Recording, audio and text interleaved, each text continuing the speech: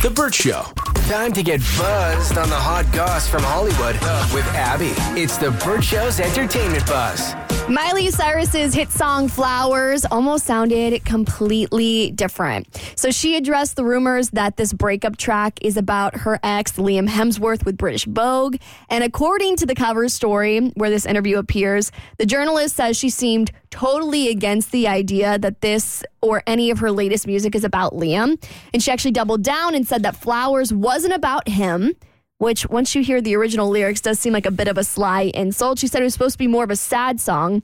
She wrote it in a very different way. The chorus was originally, I can buy myself flowers, write my name in the sand, but I can't love me better than you can, which she did a small change. It's actually now, I can love me better than you can. A lot of people are still calling BS on that because she released Flowers the day before Liam Hemsworth's birthday, which they're like, not much of a coincidence. You know what I mean? Yeah. Seems like you're trying to make sure that he sees you all over the internet on his birthday. Wow, what a completely different song that would be if you changed that one word to can't. Yeah. I mean, that changes everything. Yeah. My question is, who cares?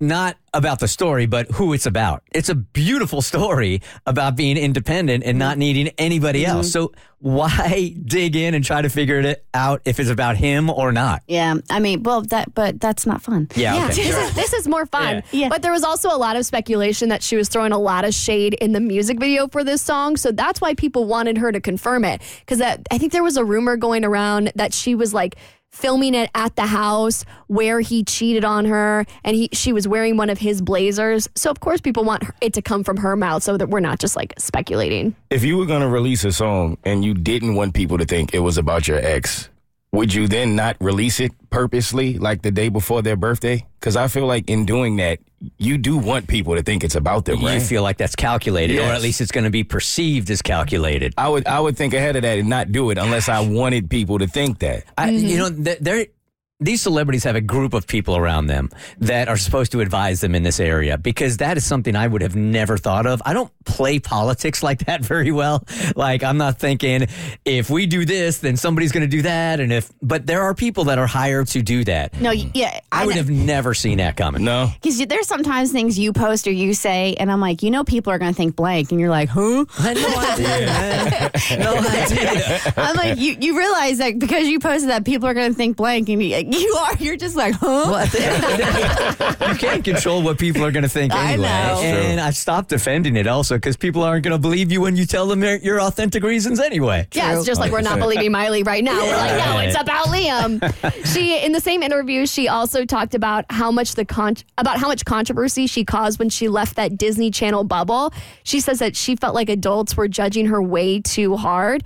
And for years, she said that she carried guilt and shame for a bit. But she says now that she's an adult and she's grown up, she's like, I would never judge a child the way that I was judged. And so she said, like, just growing up, having that hindsight, she views child stars totally different. Yeah. I think she's going to be such a good mom if she chooses to be one. She's so grounded. I went down a Miley Cyrus rabbit hole yesterday, and she's just so eloquent. And it's amazing how you can come from the Disney Channel bubble and turn into this very just well-spoken adult. It's Yeah, amazing. the sexiest thing about her is her independence and her confidence. She does not give a F at all. What she wears, what she says, what she sings about, so confident. Yeah. She's unapologetically Miley. Yeah. 100%. Okay, speaking of Disney is shutting down one of its most expensive guest experiences. So about 15 months ago, Walt Disney World came out with the Galactic Star Cruiser, which is this immersive Star Wars experience. You can pay $1 bajillion and get to feel like you're in the Star Wars universe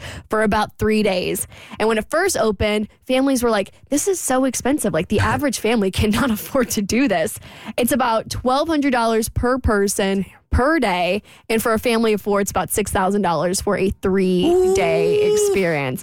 So Disney has been planning this for 6 years, and after 15 months, they are shutting it down. Because it wasn't selling or people were complaining? Well, no, because it just wasn't doing well. Because people couldn't afford it. Yeah, it's like wildly expensive. There's like a 2 or 3 nights minimum stay, but when you get there, the experience doesn't match the price point. I see. So like there are no windows in the rooms. It doesn't feel like luxury, and yet it's these luxury price points. So it's people are avoiding it because it's not worth it. I see. Yeah, you could go to like the Bahamas for the same price. It's insane. Or you could play lightsabers with Play lightsabers. Yeah, I can buy 2 lightsabers at Target and bring them to the Bahamas for way cheaper than all this. Priscilla Presley might have walked away with millions, but there was one request she wasn't given, and it's kind of sad. I'll have more for you on your next eBuzz on The Burt Show. The Burt Show.